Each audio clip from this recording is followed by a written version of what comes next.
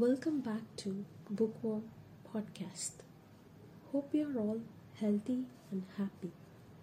I'm a bookworm. By reading a lot of books, I got inspired and I'm going to inspire you as well.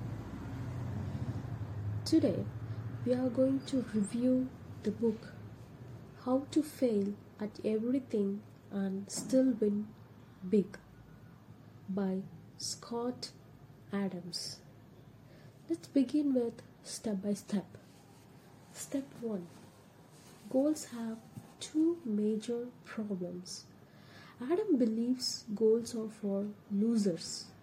According to him, the reality is clearest goals have two problems.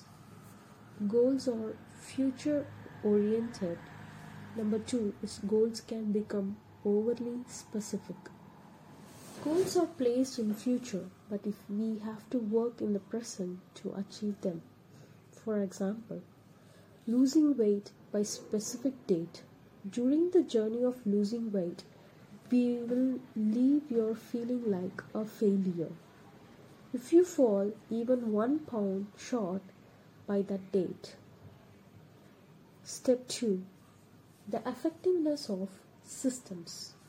Adam believes that systems be more effective than people. Goals. For example, Adam sat on a flight next to a man who explained to Adam how systems had transformed him from an employee to a CEO. The CEO said he became successful by always looking for a better job. Most people wait until they need a job and they stop. The CEO followed a system by constantly looking for the next promotion.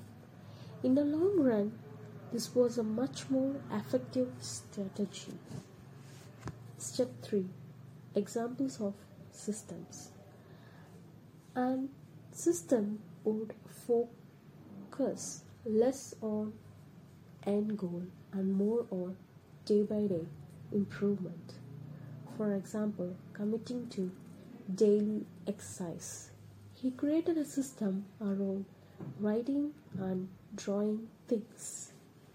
Step 4. Benefits of being a journalist. We must understand our talents.